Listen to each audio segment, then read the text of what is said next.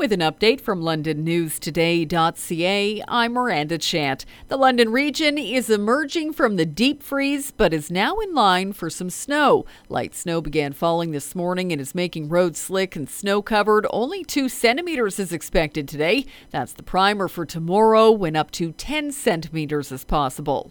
A London veteran police officer is facing half a dozen charges related to an off-duty incident. It happened on December 12th. Police say Constable Juan Romero Hernandez was arrested at the scene. He's charged with 2 counts of assault with a weapon, resisting arrest, and obstructing police. Another charge of failing to comply with an undertaking was laid on December 23rd after police determined Romero Hernandez had violated conditions of his release.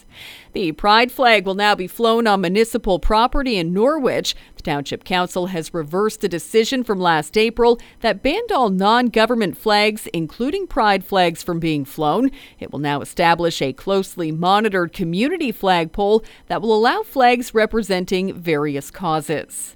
Ford government's letting even more private clinics perform surgeries and diagnostic procedures. Health Minister Sylvia Jones made the announcement yesterday. She claims the move is to help reduce wait times in Ontario. Procedures allowed and covered by OHIP include cataract surgeries, MRI and CT scans, and knee and hip replacements. Jones did not specify how many more clinics will be licensed. For more on these and other stories, go to LondonNewsToday.ca.